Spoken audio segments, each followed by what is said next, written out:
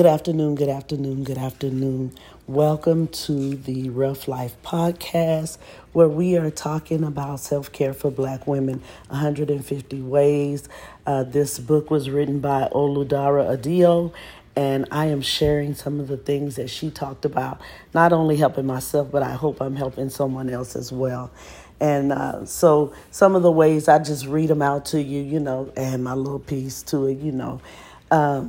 But I'm one of those people. I like people to have tools that they can use, because not all of us grew up with the right kind of tools or tools at all. Okay, we learned how to cope in some ways that are not healthy, and so this book that she has written is enabling us to do better about ourselves. Okay, so today we're going to talk about venting to a friend who validates you, and to do a little grounding exercise. Now, I done done both of those things, child. I know, and some of y'all have too. A lot of y'all have.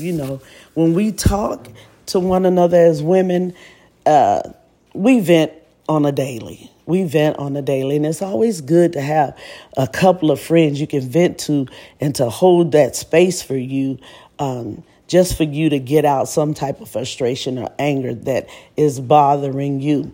You have to be with the right person to do that, right? So listen, she says, vent to a friend who validates you.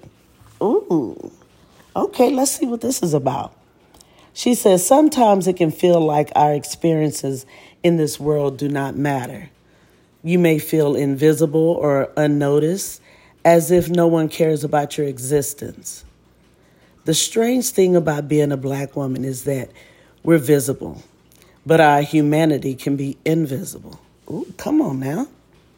And when we're going through life feeling like no one cares about our problems, suppressing and ignoring our feelings is inevitable. However, this is not good. Pushing down your emotions can lead to misdirected anger, increased feelings of stress, and the use of unhealthy coping skills. Okay, y'all heard that. You need to be able to let your frustrations and be able to let out your frustrations in a healthy space. Remember, I was talking about people you can trust? That's that space, okay? One of the best ways to do this is with a friend you trust. What did I say? Okay, specifically, a pal who validates your existence. Come on. And most of them people look like us. I'm just saying. Start by ensuring they have space for you to vent. Some of your people don't have space to give you at that particular time. And that should be okay with you. Okay, let's see what she say. Let them know you need to talk and ask if they have the emotional capacity to listen. Ooh, I like that. Ooh, I like that. Now that's a friend. When a friend asks you, hey, sis, I really need to get some things off my chest. It's not towards anyone. I just want to vent. Do you have a space? Do you have enough space where I can do this? Or, tell me when that space is available. Whatever, right? That's some good stuff right there, okay? Ooh. Start by ensuring they have the space for you to vent, right? Let them know you need to talk and ask that they have the emotional capacity to listen. Okay, y'all heard that. Next, tell them you are just looking to be heard and validated, not challenged. Ooh, yeah.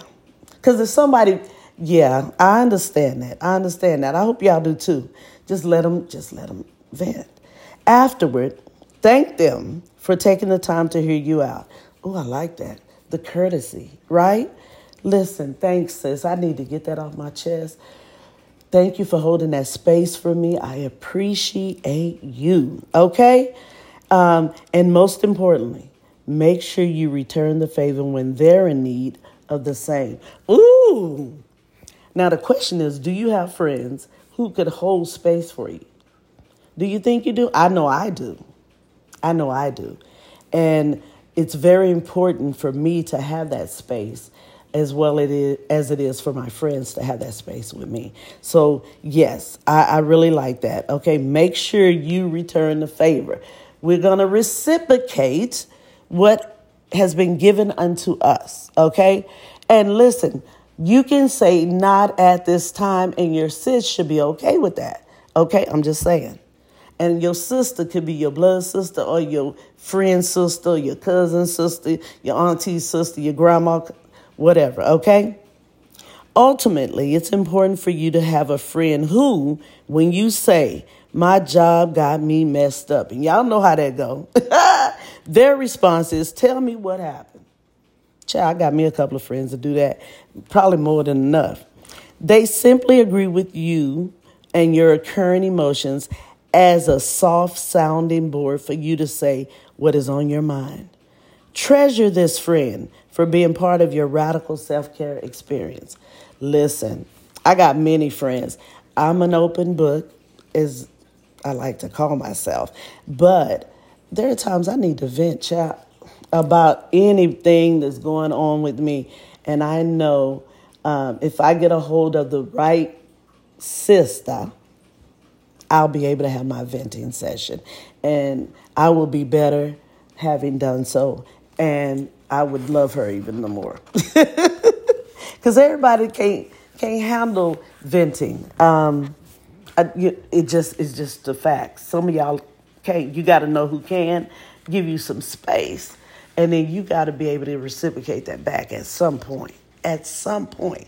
Can't always be no. No is an anointed word, but it can't be, you can't give out no's like you give it to a 2-year-old, okay? All right. So then she goes on to talk about doing a grounding exercise. Sometimes it feels like the world requires so much from us, yet refuses to give us any assistance or leniency.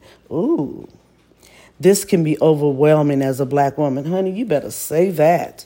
Trying to dodge stereotypes and unrealistic expectations on how we should be moving through life is stressful. It can cause serious bouts of anxiety and internal pressure that makes it hard for us to think or function. Now, let me tell y'all.